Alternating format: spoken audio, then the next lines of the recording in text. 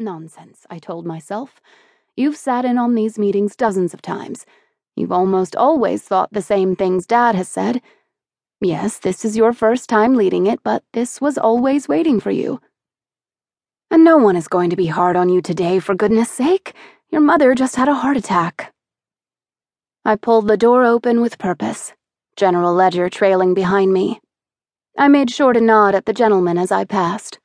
Sir Andrews, Sir Codley, Mr. Rasmus, and a handful of other men I'd known for years sat arranging their pens and paper.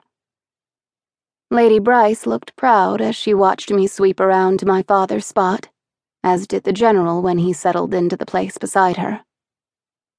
"Good morning." I took my seat at the head of the table, gazing down at the thin folder in front of me. Thank goodness the agenda looked light today. "How was your mother?" Lady Bryce asked solemnly.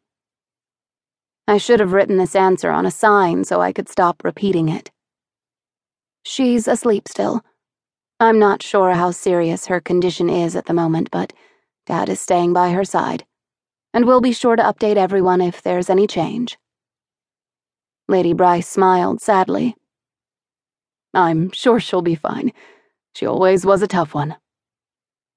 I tried to hide my surprise, but I didn't realize Lady Bryce knew my mother that well. In truth, I didn't know that much about Lady Bryce myself. But her tone was so sincere, I was happy to have her beside me at the moment. I nodded. Let's get through this so I can tell her my first day on the job was at least slightly productive.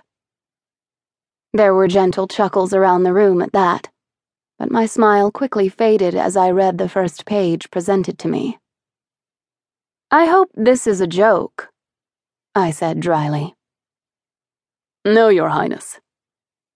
I turned my eyes to Sir Codley.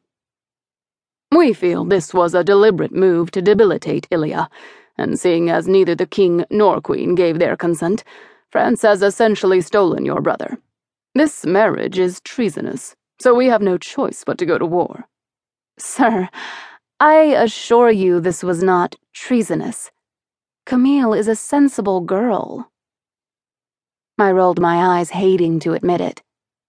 "It's Aaron who's the romantic one, and I feel certain he urged her into this, not the other way around." I balled up the declaration of war, unwilling to consider it for another moment. "My lady, you cannot do that," Sir Andrew insisted. "The relations between Ilia and France have been tense for years."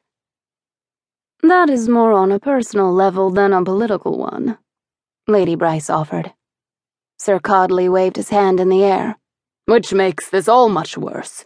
Queen Daphne is brandishing more emotional suffering on the royal family under the assumption that we will not respond. This time we must. Tell her, General." Lady Bryce shook her head in frustration as General Ledger spoke. "All I will say, Your Highness, is that we can have troops in the sky and on the ground within 24 hours if you command it, though I certainly wouldn't advise you to make that command." Andrews huffed. "Ledger, tell her the danger she's facing." He shrugged. "I see no danger here. Her brother got married." "If anything," I questioned, "shouldn't a wedding bring our two countries closer? Isn't that why princesses were married off for years?" "But those were planned," Codley stated in a tone that implied I was a little too naive for the conversation at hand. "As was this," I countered. "We all knew Aaron and Camille would wed one day. It simply happened sooner than expected." "She doesn't get it," he muttered to Andrews. Sir Andrews shook his head at me. "Your Highness, this is treason." "Sir, this is love." Codley slammed a fist on the table. "No one will take you seriously if you do not act decisively." There was a beat of silence after his voice stopped echoing around the room, and the entire table sat motionless.